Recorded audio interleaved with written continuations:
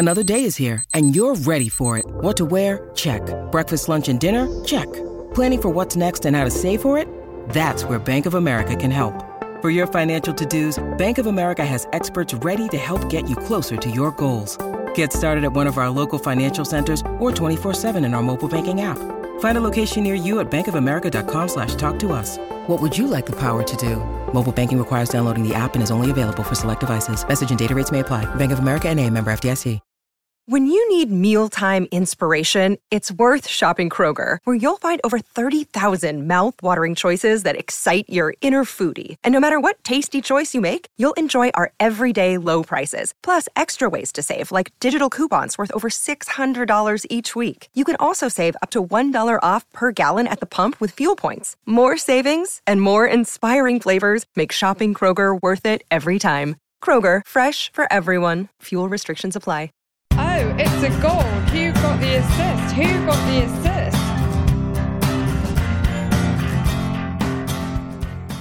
Hello, so we're back and almost spoiled to not have a game week tonight, but we've plenty to catch up on and talk about.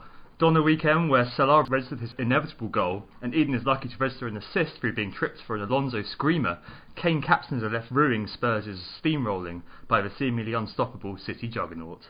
Hello to Nick, who joins me today as always, and also to a man who needs almost no introduction.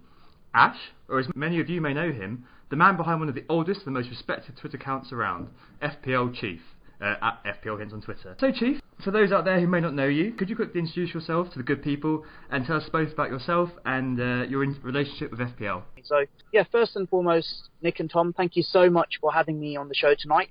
Really appreciate it, and keep up the good work.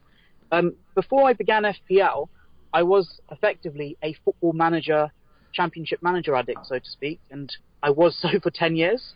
And then I introduced to FPL around 2007, and my logic was that, hey, I'm so good at football manager, championship manager, I'll ace FPL. And, well, I was completely wrong. I wasn't at it at all. And then I sort of gave up after one season and went back to FM and CM, and then I just all of a sudden got drawn back into it, became an addict around 2010, and that's when I really began taking it really seriously. And 2011-12 season, that was a milestone for me. That's when I began vlogging, and it was also when I finished 110th in the world. So wow. It's been downhill ever since, fortunately. But around the same time I began being active on Twitter, and I still do my blogging, but I'm more present on Twitter nowadays. And apart from that, I'm also a content provider for Yahoo Sport, so I guess that's me. Excellent stuff. Well, thanks, Chief. Anyway, we're really excited to have you on the pod this week, and really looking forward to your insights on the game week and what's to come. Well, personally, I've absolutely blitzened it this week, but we'll get on to that in a minute. Just to introduce ourselves again, we are Who Got the Assist. You can find us on Twitter at WGTA_FPL and online at WhoGotTheAssist.com, and follow us and subscribe if you like what you hear. Cool, so on the pod today we're going to touch on the weekend briefly before looking ahead to the festive period and looking into some possible strategies that people are adopting to navigate this most busy of times. We'll also of course update you guys on the Anti-Messers and Yon Watch, plus cover market forces before launching into your questions, of course with the help of Chief here. Yes, and thanks very much guys for all the questions. So Chief, how was your game week to start off with, and how have you been doing so far this season? It's been an odd season. I've not been really horrific. I've not been fantastically superb. I've made progress in small increments, and this particular game week I scored 75 points, 2 clean sheets, 6 goals and 2 assists. I captained Hazard, and if I had captained, let's say, Sterling or Firmino, I probably would have ended up with 81 points. But I really can't complain. 75 points in any given week is a good score. So that pushed me up 160k places, and I'm now about 200k. So hoping to push on further up with the busy period ahead. How about you guys? How did you guys do?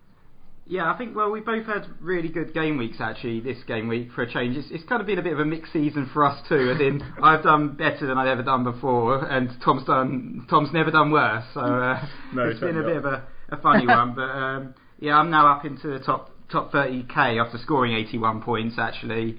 Wow. So yeah, brilliant score. Really happy with that. I think it's my second highest for the season. Captain Salah got 16 for that. We both have Alonso actually, 14 from that. Sterling, Lukaku, Calvert-Lewin. In fact, I think everyone got returns in my starting 11 apart from Kane and Richarlison. So Wow. yeah, really good game week. Love to see those green arrows. Makes me feel good after about, I think I had 4 or 5 red arrows in a row. So yeah, that's a really good boost for me. And you did well as well, didn't you, Tom, for a change? Yeah, I did. I'm rising up the rankings like a comet. 74 points for the -4. I had Alonso, I had Hazard captain, same as you, Chief. I had a performance by Firmino of all people who showed up. And last night I got 10 points from Dominic Calvert-Lewin and John Joe Kenny, who weighed in with an assist on his maiden appearance in my squad. A bit salty though, as Nick will attest. I had a moment on Sunday when I was like, oh, screw this, I'm logging off.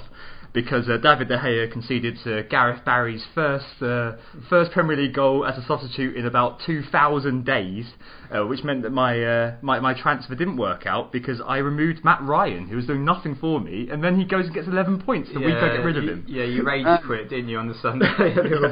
Yeah, definitely. But you know, I'm back. I'm a lot more stable now, and I'm ready to kind of keep going. I think it's a good time now to launch into our first topic of the day, which is the festive period and how best to manage it. And Chief, you've been around for an awfully long time, and I was wondering, you know, how have you seen this kind of develop over the years, and what advice would you have for people about managing this most busy of periods?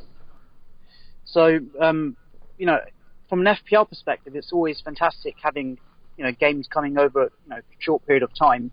Just, you know, the fact that you get to watch so much on TV during this festive period. But I've hated it, to be honest with you, in the sense that, that, you know, from a fantasy football perspective, I think apart from the season in which I finished 110, I've always been caught short by, you know, rotation or injury or wrong captaincy picks during this period. And you know, let's just quantify what we've got ahead. We've got 4 game weeks over the space of what, 10 to 12 days, and you know, let's get the facts, you know, straight out there, that rotation will be inevitable, as are injuries during this period.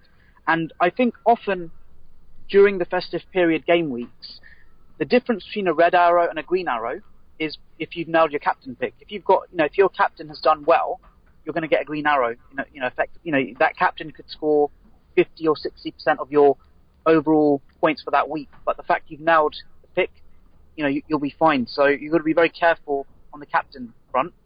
And with what I've said about rotation, you've got to make sure that you have a solid bench with active players. Now, I've got, I think, 2 or 3 players who aren't regular starters, so I'm going to look to hopefully address that this week. And if it means taking a hit, I might even do that, just so that I've got sufficient cover for these 4 upcoming game weeks as well. So, you know, with that talk of rotation, potential injuries because of the short time period, you know, don't get caught short. You know, and I'm sure that for all of your listeners, they've already begun planning ahead, so it's not going to be an unexpected window for them. Just one point I really want to emphasise, and I haven't got the stats to back this up, but there's a general notion that there are more goals and far less clean sheets during this period.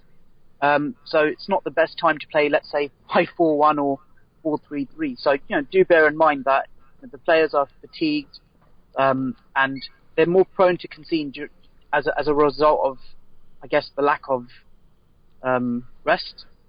So, you know, bear that in mind, that, you know, you've got the opportunities of goals, you know, going all, you know, here, there, and everywhere, and also shock results as well. And on that particular point, you'll also, you know, keep an eye out for the returning players. So a good example is Paul Pogba.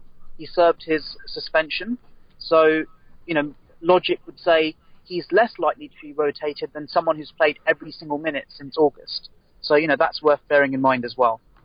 Yeah, that's a very good point there at the end, actually, because I think Manchester United don't really tend to rotate as well. We saw like Lukaku's played every minute so far this season, mentioned that on our last pod, and also I think Pogba, when he's not been injured, he's played every single minute. So I think Manchester United would be a good team to perhaps invest in over the Christmas period, and one to potentially avoid actually would be Liverpool, because Liverpool, out of every team, have rotated the most.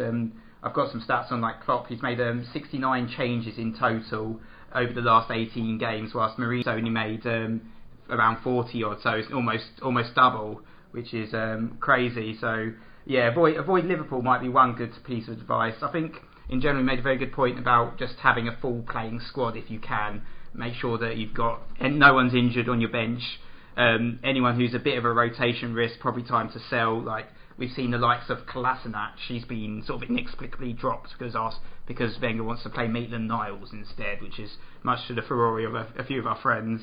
So he's a potential one. And then there's some cheap players on the bench, very good players like Loftus-Cheek, who can come in and get an assist and 6 points on the best bench.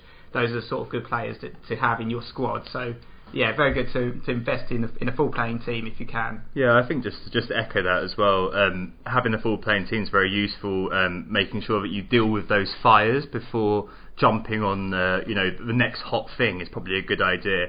So I think I've definitely fallen prey to it, but we often see a malaise in FPL land around the Christmas period where people chase points, and because the game weeks are so few, close, and they come at you so intensely, people do kind of think, I'm going to just make that change now, take a -8, take a -12 to try to get the people who are scoring that last game week. And as you were saying, Chief, goals are coming in from all angles because the defenders are tired, because we're seeing scores, we're seeing shocks, and I think if you can, I know you're probably going to be having some mulled wine, but try to keep your heads in the present and not in the past, and try to look ahead of you, and remain conscious of the fact that chasing points never ever is a good thing. I think we've seen the curse of the most transferred in so far this season. I think it's almost like 15 out of the 18 game weeks, the most transferred ins blanked, and if you see someone like Sane perhaps getting a couple of goals and an assist, he's going to get loads of transfers in, but then he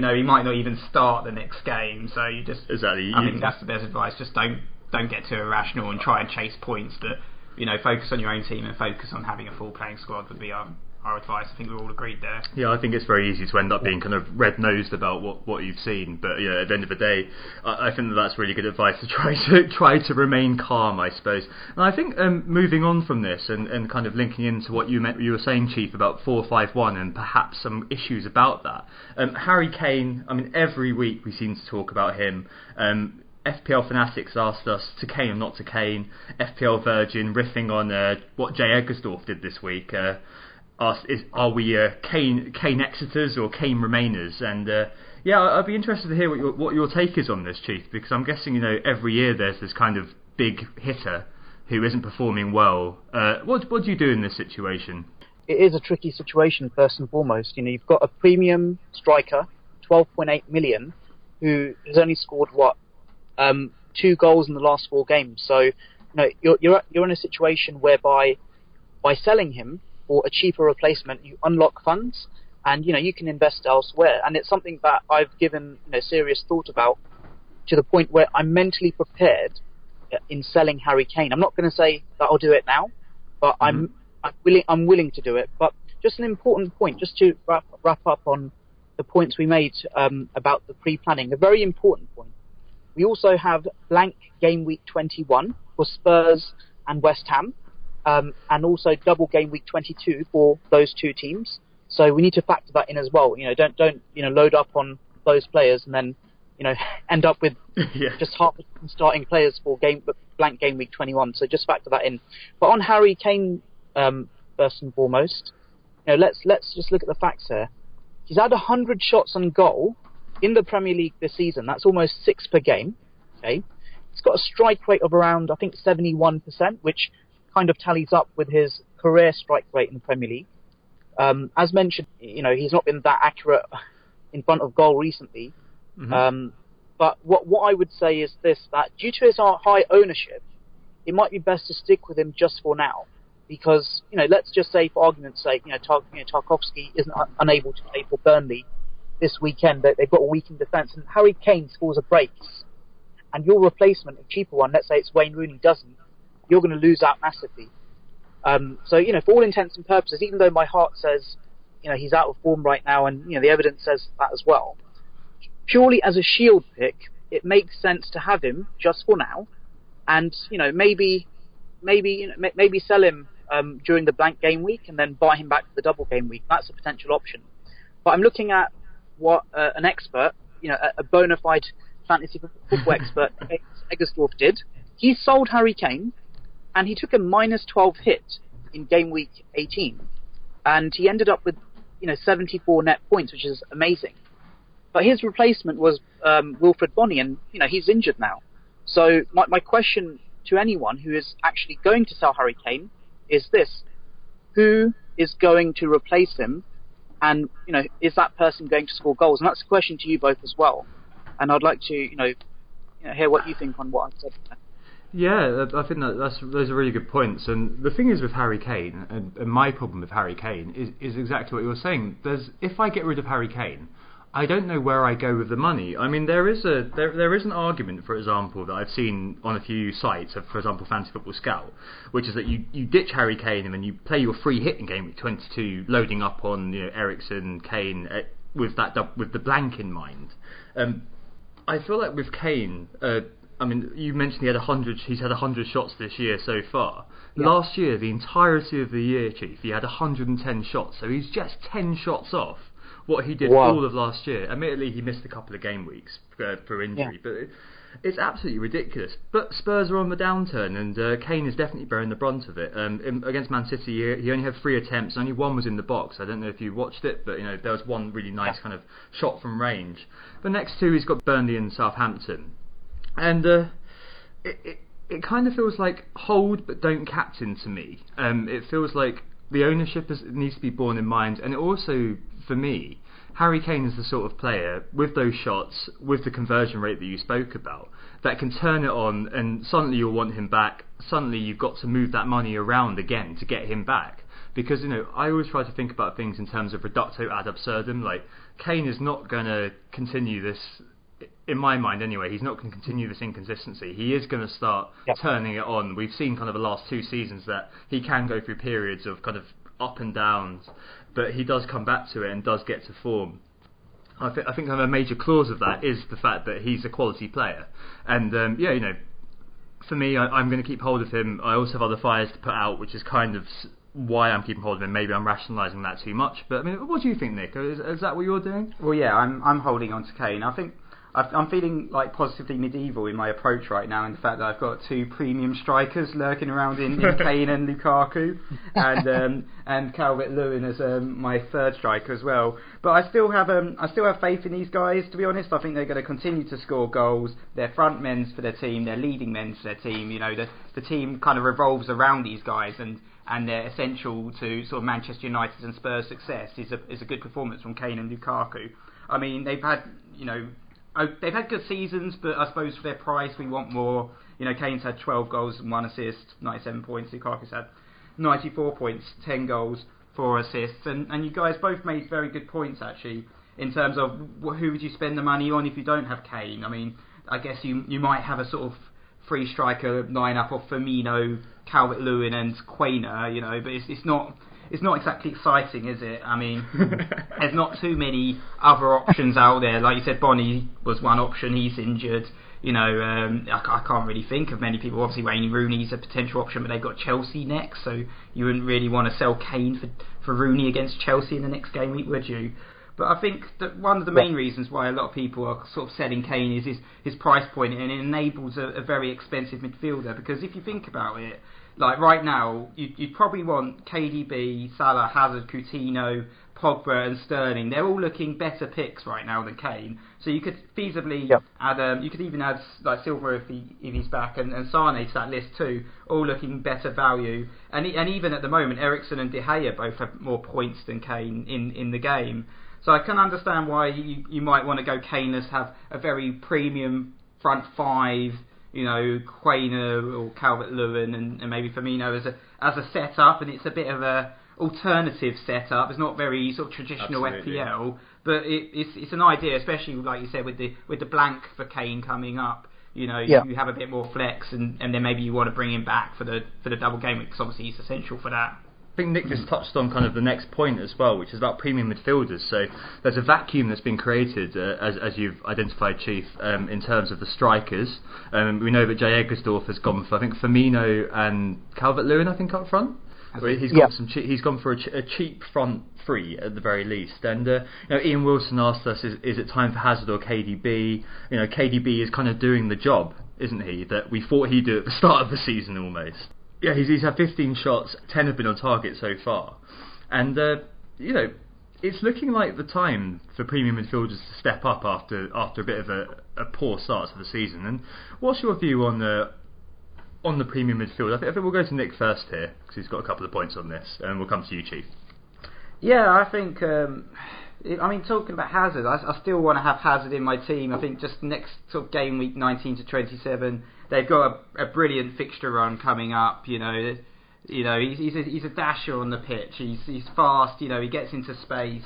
His underlying stats as well for the last 4 game weeks still very impressive. He's had 14 shots, 11 inside the box, and 7 on target. I mean, in the last 2, it's not been as good, to be honest. For some reason, he's not been getting his shots on in the last couple of weeks, but he still actually had 17 penalty touches in the box, with only Arnautovic, Sterling and Sanchez having more. KDB, I think he's looking really good as well. We had him a little bit at the beginning of the season. He kind of burnt us a little bit because he was like essentially playing in a defensive midfielder type role, and we had to sell him. And he's still very expensive, but I can understand why people want him with Manchester City's fixture run as well. They've got Bournemouth up next, a plum home game. Then it's Newcastle away, Crystal Palace away, Watford at home. You can easily see KDB getting maybe 4 goals, 4 assists easily in the next 4. Which is so could potentially get double, an average of 10 plus a game week.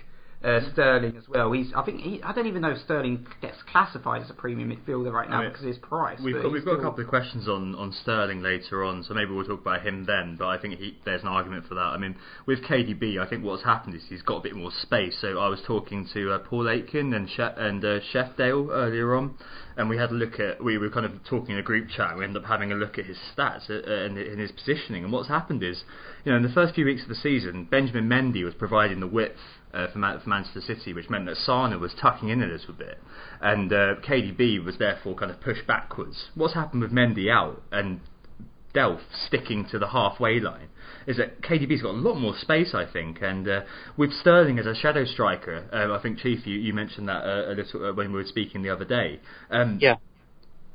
It means that Walker's on the overlap far out on the right wing.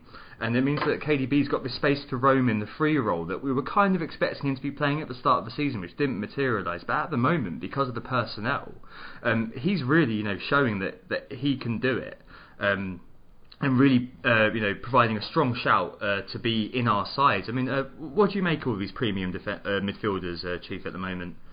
I think without a doubt, the trend right now is that these premium midfielders, you've named some of them there, they are they're definitely doing a really fantastic job in comparison to the premium strikers that we have in the game right now. So, it makes sense having 4 or 5 premium midfielders in your team if you haven't already done so. And I know there's talk of, people saying, oh, should I get rid of Hazard and put KDB in? Well, why not get KDB? Why not get Hazard? Why not get Sterling, Coutinho? It's not inconceivable to fit them all in. By all means, you'll lose out defensively, and maybe you'll lose out in one of your strikers. But you can potentially fit them all in. And like you've touched upon with De Bruyne, he was effectively playing as a defensive midfielder in the early part of the season, and I had him then, and I was really frustrated by that. I thought, oh great, well that's a waste of money. So I sold him, and I've not bought him back since. But as you've touched upon, Sterling's playing as a de facto striker at times, and De Bruyne is basically roaming around as he pleases. So both of them are must-haves. Both of them have not been rotated recently. Does that mean they're going to get rotated in the festive fixture, time? Probably they might, but I see no harm in having both of them right now. And from De Bruyne's perspective, that's 6 goals and 8 assists this season. And to put it into context, from when I was looking at his stats last night, he's got from a fantasy football attacking returns perspective, goals and assists. That's 55 in 82 appearances in the Premier League. So, he's, for every 3 Premier League games, he's getting, 2 out of 3 Premier League games, he's getting a return. So, he's very consistent. There's no denying that. Exactly. But he's also an excellent player. Yeah, but he's also very expensive. That's the problem. If you can double up with Raheem and KDB, feel free to do so. They're both on form right now. But again, factor in the next 4 game weeks. If we didn't have a festive period and there wasn't a chance that either would be rotated, I would say 100% get both in. But I'm not so hot on it right now because rotation is inevitable. But I will say this: I would rather have Raheem Sterling and De Bruyne both in my team right now than, let's say, one of them and Aguero or Jesus, because they're more likely to be rotated, and that's proven to be the case. Yeah, I think we've got to quickly mention Mo Salah obviously here. I mean, he's only blanked in one of the last 10 game weeks, and it's becoming kind of a running joke, isn't it? But none of it. I mean, you captained. I captained him this week. Yeah, I broke the template. Finally did it. Well, I did it actually earlier on in the season. It happened to be that game that he missed the penalty, of course, against Huddersfield. But he still got an assist in that game. Only got 4 points, which wasn't ideal. So I kind of avoided him since then. But then I jumped back on Salah. You got a bit scared that he would be rotated, I think. Yeah, exactly. I mean, I was feeling decidedly myrrh about his prospects. But, I mean, and there's talk of a hamstring injury as well. I've read reports that apparently he was nursing a hamstring injury over the last week or so, and I was actually shocked that he started and played a full match on Sunday. So, but yeah, he's been consistent. Like you've said, you could have captained him the last 10 game weeks. Been pleased, for most of those game weeks. I think for the second half of the season, we're going to see a lot more people captaining. Obviously, everyone owns him now. It'd be insane not to. And Arsenal next, so maybe not them, but then Swansea at home, and he's got to be a surefire captaincy option for that captaincy pick for the 26th of December Boxing Day games. Absolutely, and if I'm not mistaken, when I looked at the percentages of the players owned, he was like the most owned player by like a cricket score. Like his ownership level is 57.7%, and the second highest owned player is De Gea at 44.1%. So, like you've said, when Salah scores, we all score, and and chances are we're all going to captain him going forward as well. He's just been sensational.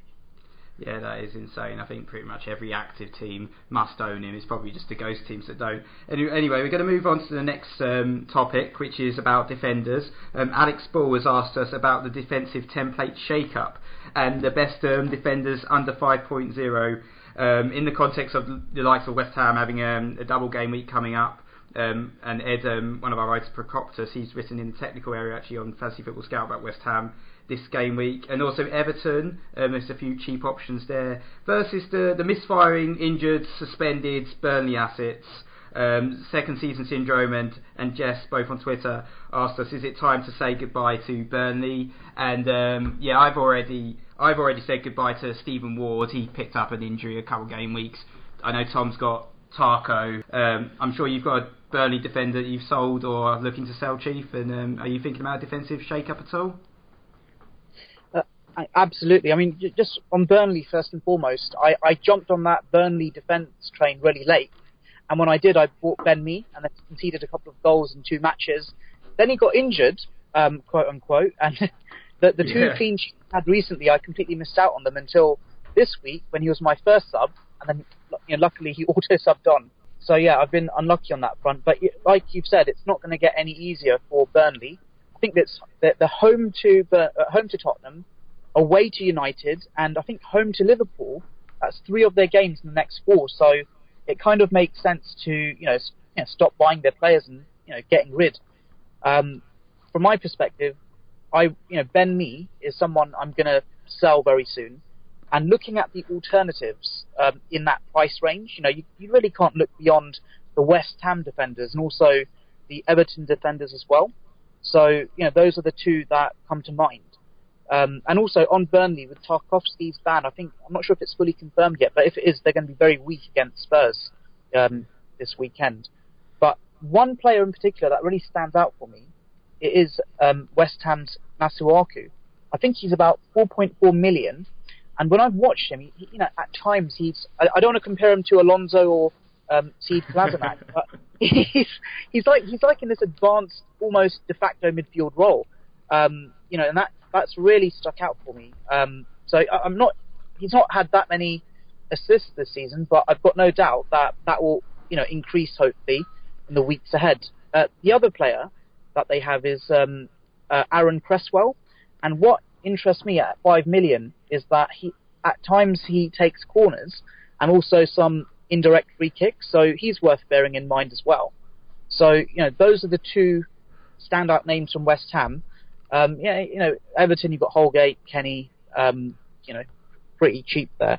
But I want to give an honourable mention also to Phil Jones and Chris Smalling, because I know they're just over 5 million, but at 5.4 million, they've got some good running, good upcoming games. So it's worth having one of those in your team as well, I guess.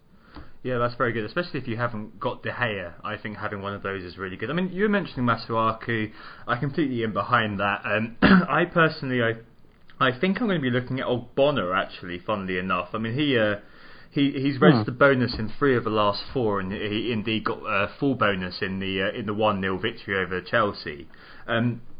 My reasoning behind it, there's a very good Reddit post actually on this as well, which informs this a little bit from a West Ham fan, is that if Moyes goes to 4 at the back, I mean, you referenced Aaron Cresswell a second ago, you're going to see Masuaku come up against Cresswell in the kind of the fight for the left back. I mean, it's all very marginal, of course. I mean, we're talking about 4.4 players. You get what you pay for. Sometimes they'll give you a gift, and sometimes you'll be very happy about that.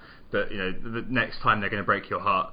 And I feel like with Ogbonna, like he hasn't, according to West Ham fans anyway, he hasn't got the same level of competition for his spot. You've got James Collins and Jose Font, Rice as well, but he's quite young. Young man Declan Rice as well. But I think that with either of those, you're tied over. I mean, what do you think, Nick, about that? Yeah, I mean, I've already actually got Masuaku in my team, so I guess I'm slightly ahead of the curve. There, I've already sold Stephen Ward. I've also got John Joe Kenny, so I've got a couple of these quite cheap options. But I've still got a defensive move to make actually this game week. I've got Kiko Firmino, and he's injured, and I've got a 5.0 budget for my replacement. I think he's actually going to fall tonight potentially. I had a look at FPL stats earlier, and he's possibly going to fall. So I've been looking at a few options, and one team we haven't mentioned so far is Huddersfield Town. Now they've actually, I wonder why. They've actually got quite a good fixture run coming up next. Southampton, Stoke, Burnley, Leicester, West Ham. They're starting to show. They had a really good start to the season, then they've dropped off a little bit. But they're starting to show a little bit of that swashbuckling form, especially in their last game where they won 4-1. That was a great win for them. So I was thinking maybe as an option, I might bring in Zanka and just have him sitting on the bench. Perhaps coming on if required as an option. The other option, I guess, was Cresswell, but with obviously the blank, I wasn't sure about doubling up on the West Ham defence. I do like Cresswell, he made some good points, but I just feel like, he might not be the best option for me right now. There's also Liverpool. Robertson's been playing in Marino's absence, but we're not certain when he's going to be coming back. Gomez looks like a really good option, but he's actually been quite a big victim of Klopp's rotation as well. But Huddersfield, I quite like them. They've actually only, despite the amount of goals they conceded, they've actually only conceded one less shot on target compared to Burnley all season. So I think Nick Pope's kind of got Burnley out of jail quite a few more times than Lossell has got Huddersfield. Sticking up for your fellow Nick there, Nick. I do love a bit of a Pope. But then the other one I looked at was Higazi, another potential option. Now back down to his original price, 4.5 after the phenomenal rise and bandwagons he had at the beginning of the season. And I think West Brom still offer quite a bit, defensively, but maybe not that much going forward. I don't think we'd ever recommend an offensive West Brom player.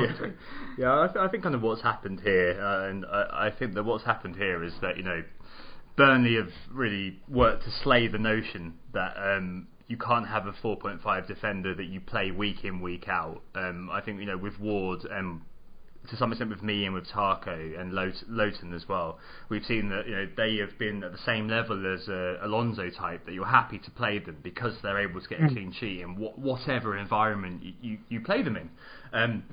And that's been very nice for managers, but at the same time, I think that time is now ending. I think it might be time, to look at your defence. And I'm one of these people who subscribes to the idea of defence as being a unit, and you're trying not to be making kind of detailed micromanagement changes week in, week out in your defence. But at the same time, it may be something to bear in mind, and maybe with those smaller teams kind of having fixtures, it might be worth kind of having a rotation strategy around those kind of players. Okay, thanks for that, Chief. Let's move on to the next section after this break. Who got the assist? Who got the assist? So we're back, and it's time for our regular features. The first feature is our anti-meta team. This is our team of players who aren't in the template or being spoken about in the wider meta at the moment. We try and generally keep them under 10% ownership. And we've also got a wild card to use. We're running quickly out of time for that, so I don't know. Maybe we could do it next week, actually. But so they kind of got 45 points this game week. Not too great. Not as good as we did. So they're now down to 367k. They're slipping. Sanchez, their captain, only got 6 points in total. It was a poor week there. Sigurdsson got a goal, so he got some returns, and also Firmino, he got a goal and assist. So that was a very good pick. I mean, he might be someone potentially to remove when we do wildcard, because he's starting to become a little bit more meta, isn't he? But we're thinking about selling Valencia because he's actually injured, and one option we thought maybe as an anti-meta pick was Gary Cahill, because he had a brilliant performance last season. He was actually the top scoring defender, but he's just in no one's team at all. He's got a bit of rotation risk, I guess, with Rudiger, hasn't he, a little bit, but Cahill, I think, is potentially our option there. But one man in the team only got 1 point, and that's Alan Nyom, isn't it, Tom? Yeah, it is, and it's time for Nyom Watch, and this is the part of the pod where we follow the fortunes of Alan Nyom. We've been following him since the very beginning, and he's just one of those players, Nick, at 5.0 at the beginning of the season. We just looked at him and we thought, things have been overpriced, things are a bit mad, and even though Pardiola's there, he's got his new deal, we're still questioning him, and we're still not sure about him, so we're still watching him closely. Without further ado, here's this week's Nyom Watch. Alan Nyom was spotted playing football, Nick, this weekend. He got 52 touches, 19 were in the opposition half. He made 28 passes, 25 were successful. That's 89% for you stats nerds. He made 2 crosses, 1 was successful. He made 4 tackles, and impressively for Alan, he won all 4. He was mentioned in dispatches thusly. In the 34th minute, United scrambled the ball clear from Nyom's low cross with Rondon close to getting a shot away. Imagine that, FPL family. That's it. If you see him down Clinton's buying Christmas cards, or see him down Holland and Barrett buying Tempeh, let us know. Hashtag Nyom Watch. And obviously, I just alluded to it there, but our friends at FPL Family have continued to monitor the fortunes of their man, my Bet Noir Salomon Rondon. So definitely check them out. We big love for them, and worth mentioning. Yeah, my dad actually did a bit of Nyom watching this week because we watched a game. So he's got a boot to the face at one point, but bravely got up. So good bit of Nyom watching there. Thanks, Tom, for Nyom Watch. We're going to move on swiftly to our market forces section. This is our section where we look at the FPL data and use the FPL data to describe some of the key trends within the FPL economy, just to give you guys an insight into who the key movers and shakers are within the market. And so one guy we've alluded to a fair bit already, and we're going to discuss later in the community questions, is Raheem Sterling, and he's already had 185,000 net transfers in, and he's also had a price rise of 0.1. So up to 8.5 now, and I obviously last week we spoke about drunken mistakes, and I took out Raheem Sterling and brought in Eden Hazard. This is last Saturday before this one just gone, and I'm regretting it, because at the end of the day I'm looking now, and I'm probably going to do it tonight as well. Because obviously we've seen that Sterling's been rested, and we've seen that there's a bit of uncertainty about David Silva, hasn't been in training.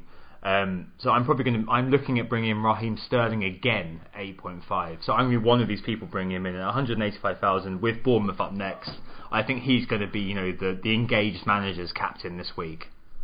Yeah, and David Silva, you mentioned, he's the most transferred out player at the moment. He's had over 105 transfers out.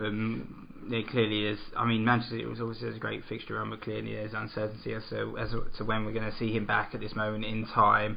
So a lot of people seem to be doing that sideways switch that you're thinking about doing. I still think it might be a little bit early to do it. It's still got a little bit of time, but obviously 100,000 people are already making that switch. And the other guy who actually is being brought in is also a Manchester City player, and that's Kevin De Bruyne. That's another person we've talked about quite a bit already. He's now up to second highest scoring midfielder in the game, a fair bit behind, but only behind Mo Salah. And he's looked very good money for his performances so far, hasn't he, Tom? Exactly. We spoke about De Bruyne in the section just before, and Chief made some good points, and we also made some good points too around him. And if you are tin-selling David Silva, I think that if you can afford to get Kevin De Bruyne in, get him in. He's looking in scintillating form. Absolutely.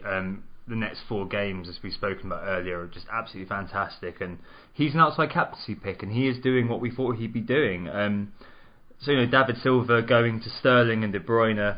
One man who our writer Ed loves and we love is the Duke Doucouré, who's now suspended, which means that 92,000 people have parted company with the Duke.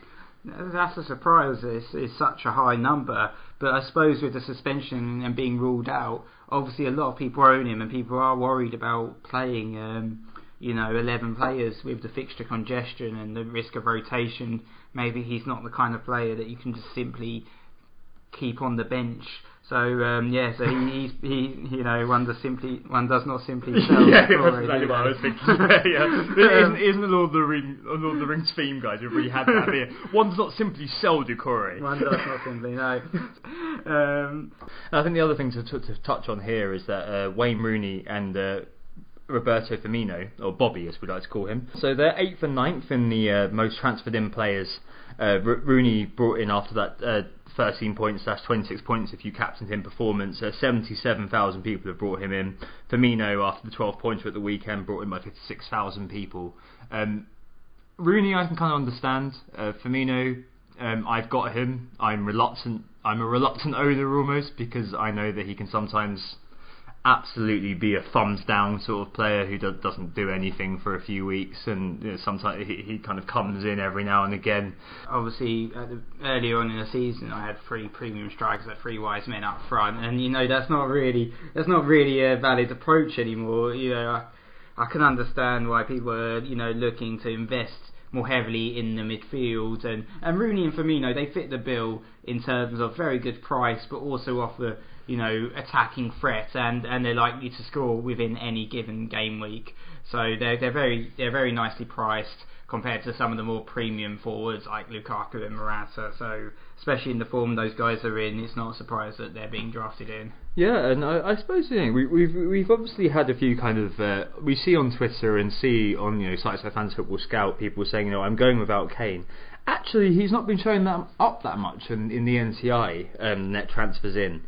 So actually, he's only had 28,000 sales because of the Burnley and Southampton fixtures, presumably.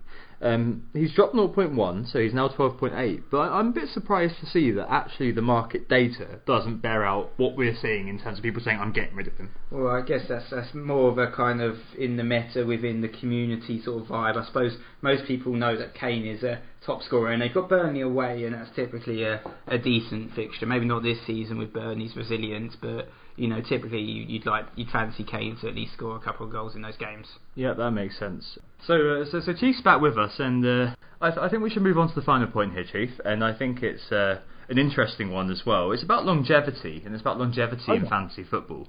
And you've been going for 7 years, and you've been tweeting, and you've been blogging, and you've been heavily involved in the community. And I think that people, listeners, will be really interested to hear your kind of observations on how you keep that going, and how you keep that kind of that love going throughout your time, being active in the community. So we'd love to hear from you there. Well, you mentioned the word community. To be very honest with you, it is the community that keeps me going. I identify as a fantasy football addict. The members of our community, for the most part, are fantasy football addicts as well. So, the fact that you've got like-minded folk who, take this game so seriously, this make-believe game, as seriously as you do. It gives you a sense of solidarity. So that has been one of the cornerstones of why I'm still tweeting about fantasy football. And of course you burn out at times as well. It's not FPL. What I've come to realise is, for me, it used to just be about overall rank, and I was really good at having a really good overall rank during the season and at the end of the season. But then you reach a point where you think, it's not the be all or end all. You've got to fail. Sometimes that's life, isn't it? But the other thing is, I don't just play FPL. There's plenty of other games I play as a supplement to FPL. The likes of Starting 11, Football Survivor, My Little Nuts. So, for me, it's I might have a horrible game week in FPL, but I might have a fantastic game week in the other. And I think it creates an equilibrium for my sanity, I guess. But yeah, for me, it's just about having, obviously you want to succeed in FPL, but it's having fun, and it's having fun with like-minded people who also share that same passion. I think that's what it comes down to. No, I think that's absolutely true, and I think that Nick and I have been kept going for a long time through the group chats. Shout out to the 1%. Shout out to Slack group as well. Yeah, the Slack group that we have for WGTA. Shout out to all those people because they keep us fresh and they keep talking to us, keep challenging us, and we feel like we're doing this not just for us, but also for them as well. And I think that's really key here. Thanks very much for that, Chief. Let's take a break, Nick, and then after that we'll come back with our community section. Who got the assist? Who got the assist? So we're back, and it's time to have a look at the Who Got the Assist mini league. And the star in the sky, still at the top of the league, is Damitane with La La Land, and he got 57 points. He's now actually second overall in the world. Unbelievable. Joint first, essentially, because he's on the same score, but obviously the guy in first has had made less transfers, but he'll soon get back onto the top, I'm sure, and it's an honour to have him in our league, still top by 79 points. He is ahead of Andrew Ferguson, 2 goals, 1 schlup, who's in second. Jingling all the way into top 5 though is Daniel Kay with Red Devils. He got 65 points and 1,085, and there's a couple of new entries as well into the top 10. Return of the SE. Eddie Fredericks got 79 points. Callum Domody with the People's Front of Judea 5. He got 75 points. So the next kind of couple of weeks we're going to have a quick turnaround for pods, aren't we, Nick? We've got to try to make it work over the Christmas period. Yeah, we'll have another one for sure, probably after Boxing Day, because obviously the fixtures are coming thick and fast. And not leaving us too much time before it becomes outdated. So we'll have another pod and we'll talk about a few meta things within what's happening within FPL and reassess the Harry Kane situation, etc. Yeah, we'll try to keep you informed. Upcoming is the FPL meetup in London, which is on Friday, the 22nd of December, at 7:30. We're going to the Sports Bar in Marylebone. We're watching Arsenal vs Liverpool. I have a list of people now who seem fairly certain to show up. Please let us know if you're interested in coming via email or via Twitter or via Facebook, whatever works for you. It should be a really, really good night. And I think the final shout out this week is to FPL Savage for the Community Cup for organising that. Thank you very much, mate. And shout out to our teammates on La Gazzetta dello Sport. Yeah, shout out to those guys, Second Season Syndrome and MJ at FPL Fanatics. Hi guys, so it's time for the community questions. Thanks very much for the questions again. The first question is all about navigating the doubles, and it's from Matt at Yahoo Daily Fantasy. He's asked us, is it wise to load up on West Ham/Spurs players already when they will miss game week 21, and there'll be plenty of rotation around with all the other teams and congested fixtures? FPL Shows also asked us, and FPL Chelsea has said, is loading up overrated? So Chief, you're the guest. Why don't you answer first?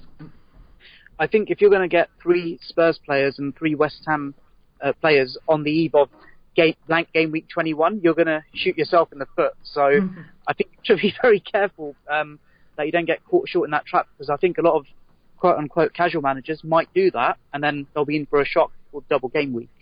There's no harm in getting maybe 1 West Ham player, keeping Harry Kane, and then building up to getting the maximum of 6. just after the blank game week. And if it means taking a -8 or a -12 just to accommodate them just before the double game week, then so be it. Because double game week, you're more likely to get more points.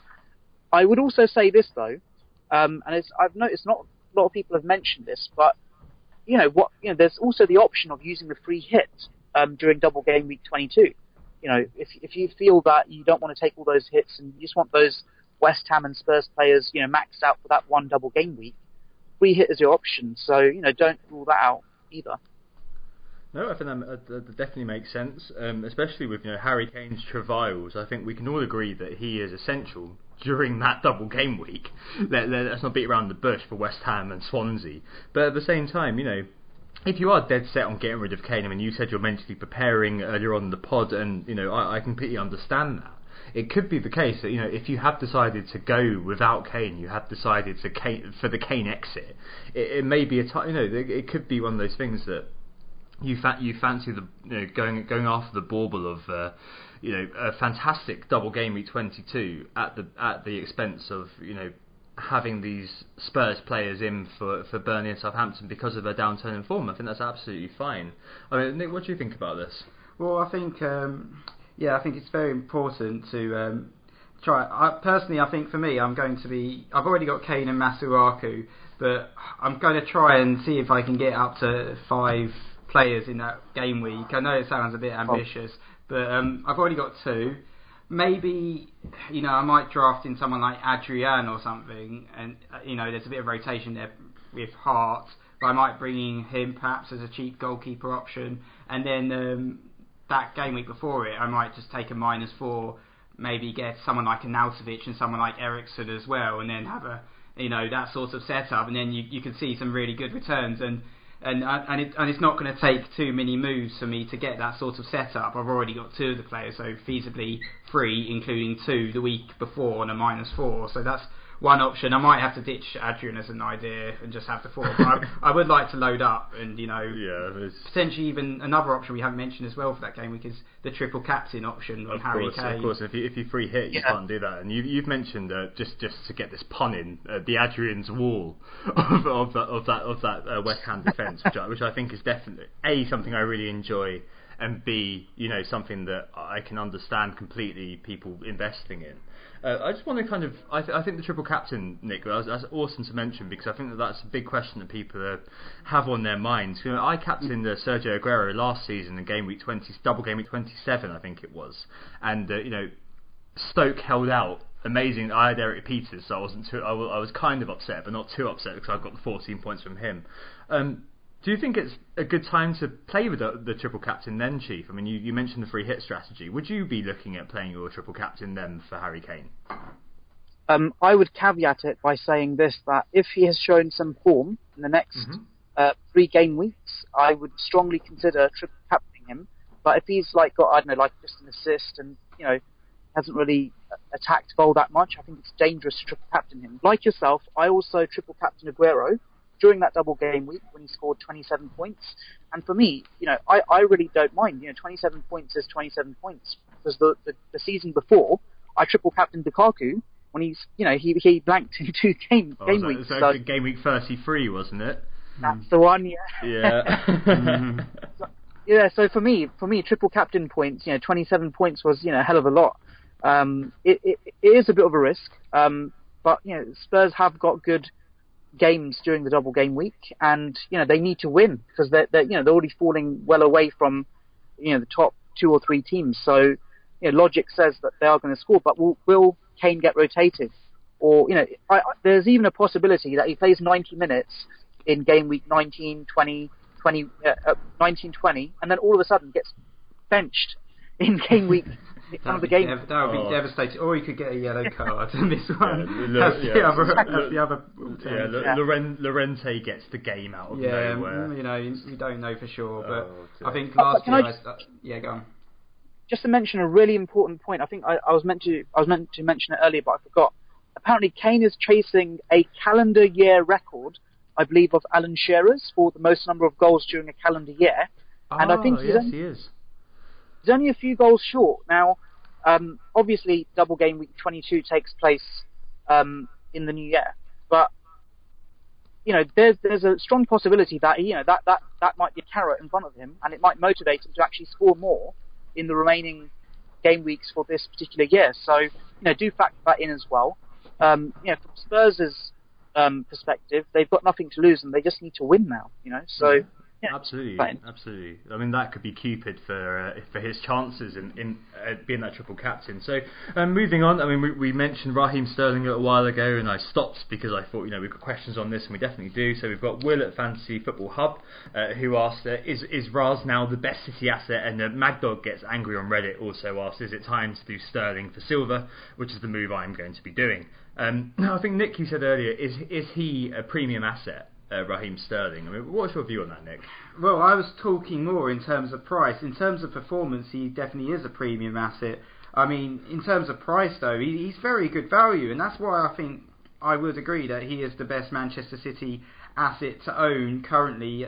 He's only 8.5, so compared to De Bruyne, he's 1.8 million cheaper. He's still cheaper than Sane, and he definitely looks better than him. He's 3 million cheaper than Aguero, 1.7 million cheaper than Jesus, and those guys don't really look an option, as you said earlier, Chief, because of the rotation. So I think Sterling, at the moment for me, he is the best Manchester City asset. David Silva, he's been having an amazing season, but we're not sure what's happening with him at the moment, unfortunately. So it's kind of a wait and see there in terms of transfers. But yeah, I think for me, I've had Sterling since I think game week 6, since my wild card, and he's just been delivering so many goals. He's now on 11 goals, 6 assists. So that's more goals than Lukaku, more assists than Lukaku. So I think, especially this game week, he's been rested, which is brilliant for the League Cup match. So he's definitely a potential captaincy option as well for the home match against Bournemouth. Yeah, for sure. And I think what you were saying as well about him being a premium player, the last 6 matches, Sterling has been more than matching Sanchez, who is obviously 11.8, a premium player. So he's had 20 attempts versus Sanchez's 21.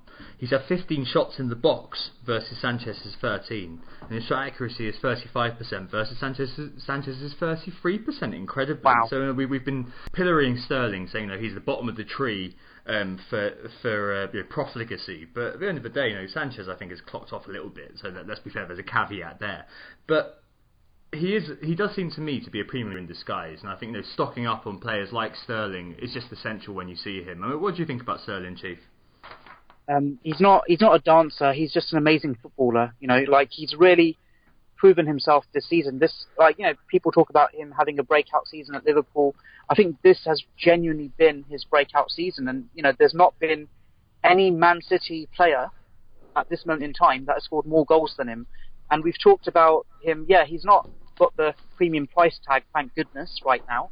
I've got no doubt he'll be 9-10 million plus next season, but he's putting in premium performances, and he's doing so at times in an out of position status as well. So without a shadow of a doubt, he's been absolutely superb.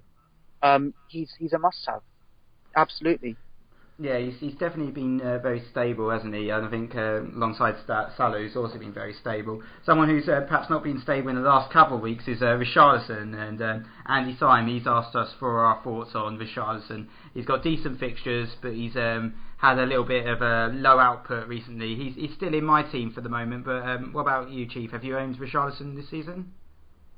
I actually had eyes on him when Watford bought him during the early part of the season, and he's been actually there for the most part, but recently he's been a bit of a prancer, and he's not really been getting the returns that you expected him to get. For my part, I actually bought him last game week because I thought, he's an attacking threat for them. Watford have a good run of upcoming games, and they might lose 4-3, but if they do concede, if they do score 3, he'll be involved in those goals. And from my perspective, I would say don't sell him just yet, because I think it's Troy Deeney's now got a suspension, so 4 matches as well. So they're going to rely on Richarlison more so than they have done in any part of the season, because if Watford don't get good results in their upcoming matches, they might slowly move down towards the relegation zone. I know they're well away from that, but they've got to really keep their heads in gear and they've got to start scoring goals again. Because the mentality I've got from Watford is, we might concede 2 or 3, but we're gonna outscore what we concede. He'll be integral to that. I wouldn't sell him. If I had I completely understand that. I think that he's only returned once in the last 5 games, but there's been red cards for Watford incredibly in the last 3 games, particularly with Ziegler and Deeney. I mean, Cleverley was sent off late, which skews it a tiny bit. I had a little look at Richarlison and compared his first 6 games, which is when we were all going mad about him, and his last 6 games. And the stats actually remain similar. He's had 15 attempts, 13 in the box in the last 6, versus 16 attempts and 12 in the box in the first 6 games. His XG has fallen slightly, so he was 1.82 in the beginning to 1.49, but that's still really solid, especially at that price point. As you mentioned, the fixtures are pretty good for Watford. Brighton, Leicester, Swansea are the next 3. So I think my advice would be, A, if you've owned Richarlison for a little while, you've probably got a price rise out of him. B, give him those 3 games. As you said, the context is that Deeney, who's one of their main attackers in years gone by, is no longer available for those games. So there's going to be an impetus on him. The only kind of question is about whether he's going to get tired, because it's his first season in the Premier League, and we've seen in the past that this can happen, that players do in their first season get a bit kind of worn down by the schedule. He hasn't really had a break either, has he? Because I think because Fluminense, who he came from, they were playing all through the summer, so he didn't really get the same break that most of our Premier League players were used to. I think with Richarlison, I've still got him, and I've looked at, there are other midfielders that I would prefer to have, the likes of Pogba and Coutinho, but I think it's just budget constraints means that he stays in my team. And just on that particular point, if you've got him, don't sell him. If you don't have him, it's best not to buy him. Just a point I was meant to make earlier on about him is that one of the criticisms I have is that, more often than not, he has a lot of shots off target. Even in the games that he scores or assists, he actually often gets nudged out of the BPS zone because of these shots off target. So that is a big criticism, and I hope that he's able to refine it. But that's just something worth noting.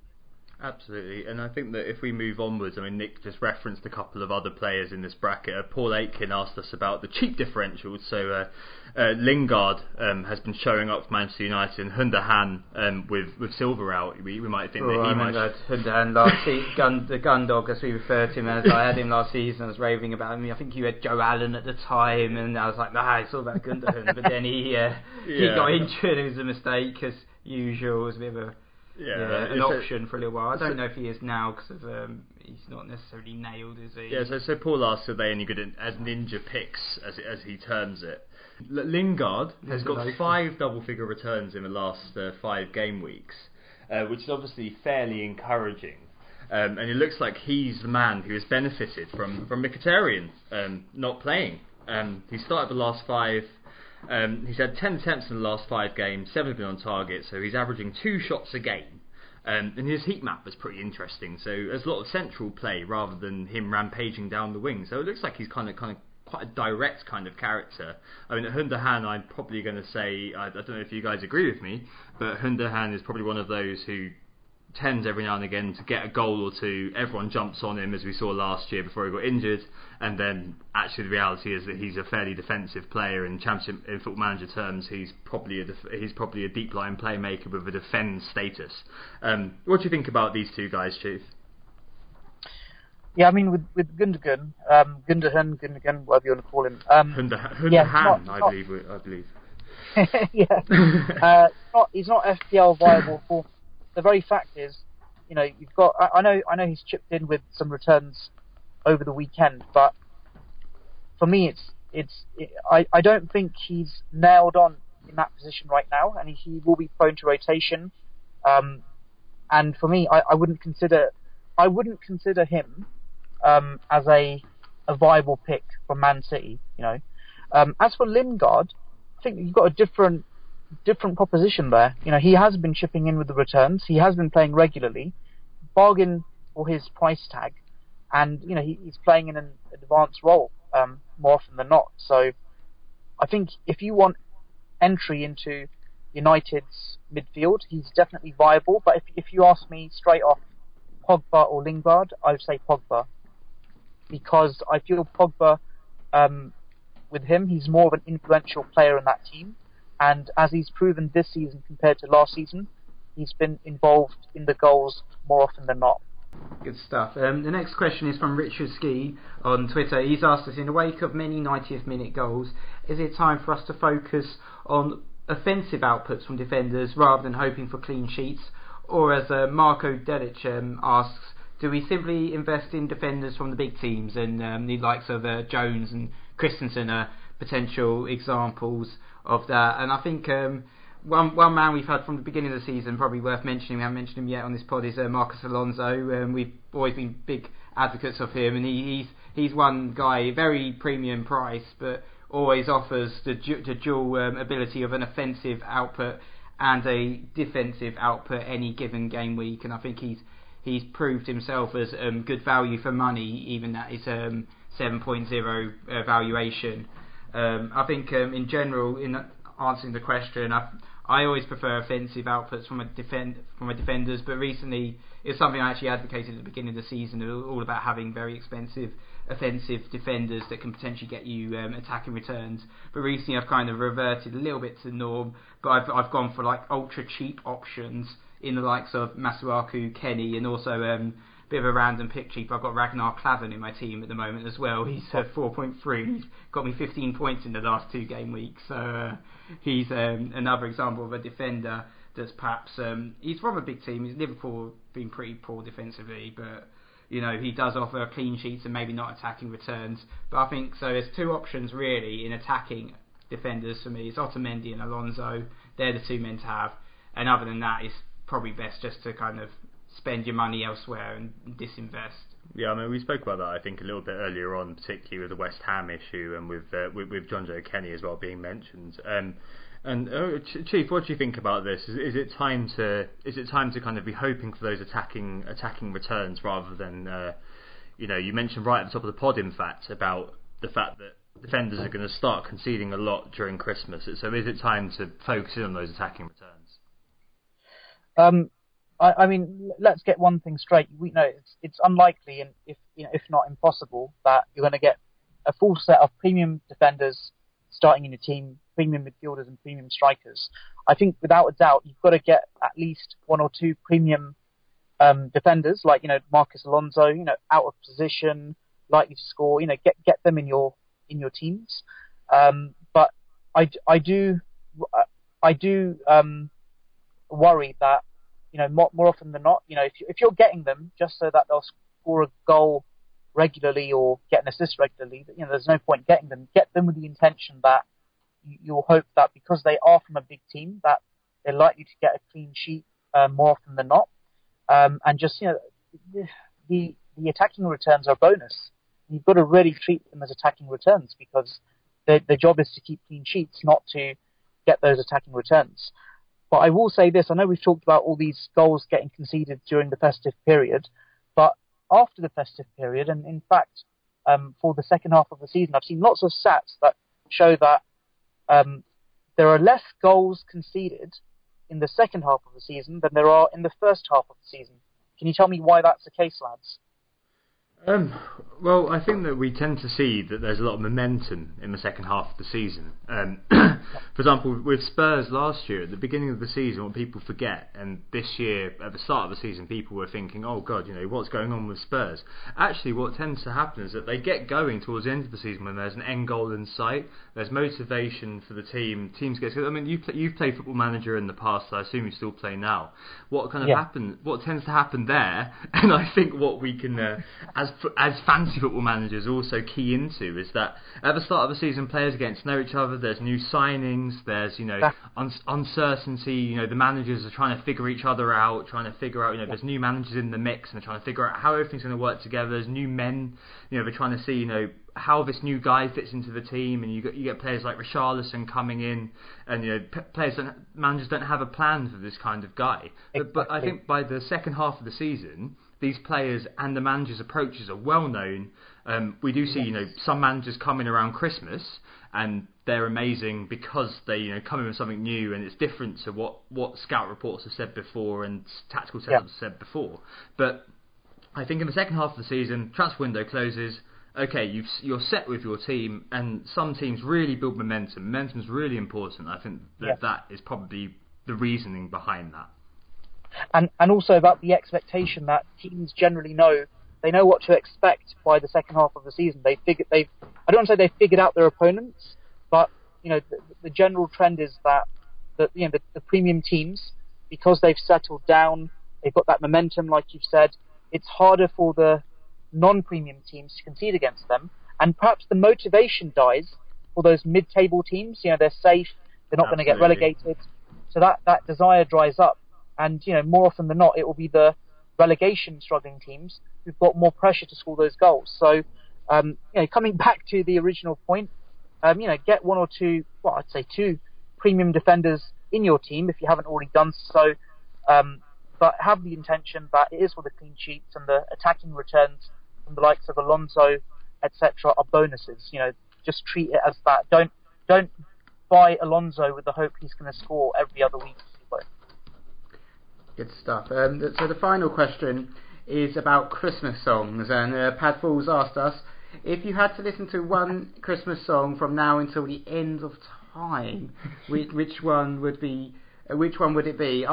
I'm going to quickly go first because it's probably everyone's favourite, but I'm always partial to a bit of the Pogues, Fairy Tale of New York. Have I stolen your pick there, Tom? Yeah, that's exactly mine as well. It was Christmas Eve next, and I'm the drug tank. Anyway, enough about that. Chief, what's your pick very briefly before we move on to the wrap up? I've got a more darker pick actually, and it is technically a Christmas song. It's a Christmas number one, and it is Rage Against the Machine. That's the song I would listen to, and it will be a reminder for me that, whenever I feel cheated by FPL, like Sterling's lost bonus points or Calvert-Lewin's lost bonus points, I'm raging against the machine. I want to outplay FPL before it outplays me. So I know it sounds a bit dark, but yeah, Rage Against the Machine is my... Killing in the name of, yeah, killing in the name of Joe Allen or Gareth Troy Deeney. Yeah, excellent stuff. So anyway, let's sign off. So captain choices for this game week. Who are you thinking about captaining in this game week, Chief? For this game week, I haven't given it much thought right now, and it's quite difficult because the likes of Chelsea, I think they're away to Everton. Liverpool and Arsenal, they play each other. It has to be a Man City player with their plum home game against Bournemouth, and I only have one Man City player in my team, and it's Raheem Sterling. He's been sensational. I would have to pick him if given a shout, and I would vice captain Harry Kane, surprisingly enough. Yeah, I'm thinking the same. I'm thinking possibly. I've actually got on Kane at the moment, but I am quite tempted to do a Sterling switch, especially now he's not started. I think he's a bit of a vixen on the pitch, isn't he, Tom? I mean, who are you thinking about captain? Yeah, I think it's the same for me. Even though I've been not doing very well this year, it seems that any captain pick which lands, and we spoke about this way at the top of the pod, any captain which lands seems to be propelling me quite a long way up the tree. So I think that I'm going to be going for Sterling and probably joining you, Chief, actually in vice captaining. So you're going to be transferring in Sterling then? Yeah, I'll probably. Unfortunately, because of the Silva news, I'm probably going to be doing Sterling for Silva, and I'm probably going to also be getting rid of Mbemba and getting in Ogbonna. And do you know what's going to happen because you've done that? Sterling's going to get a rest. He won't play a single minute.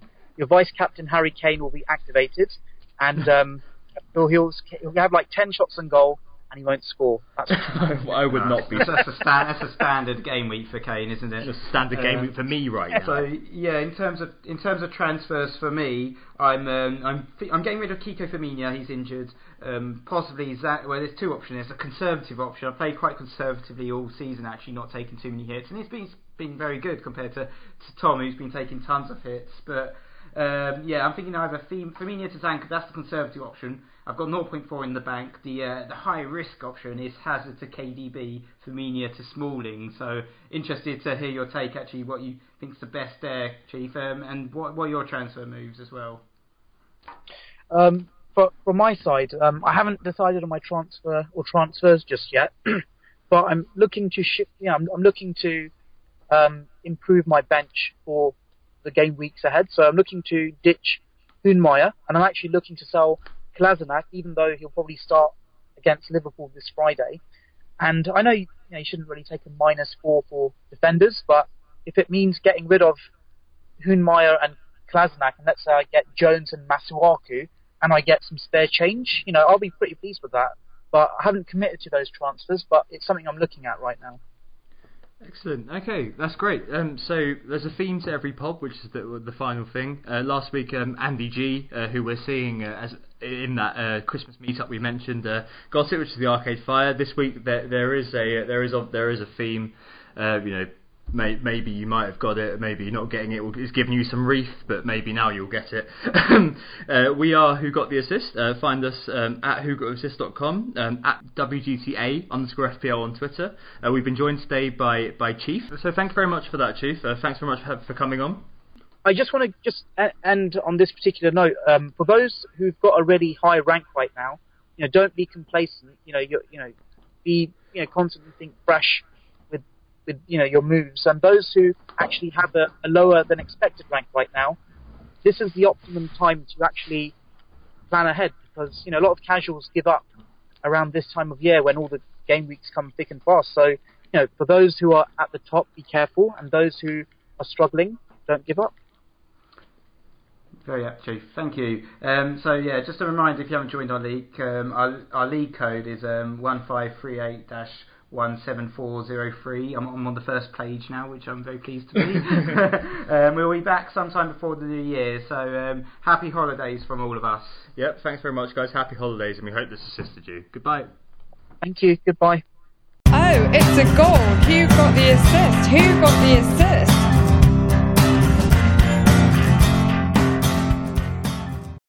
Sports Social Podcast Network.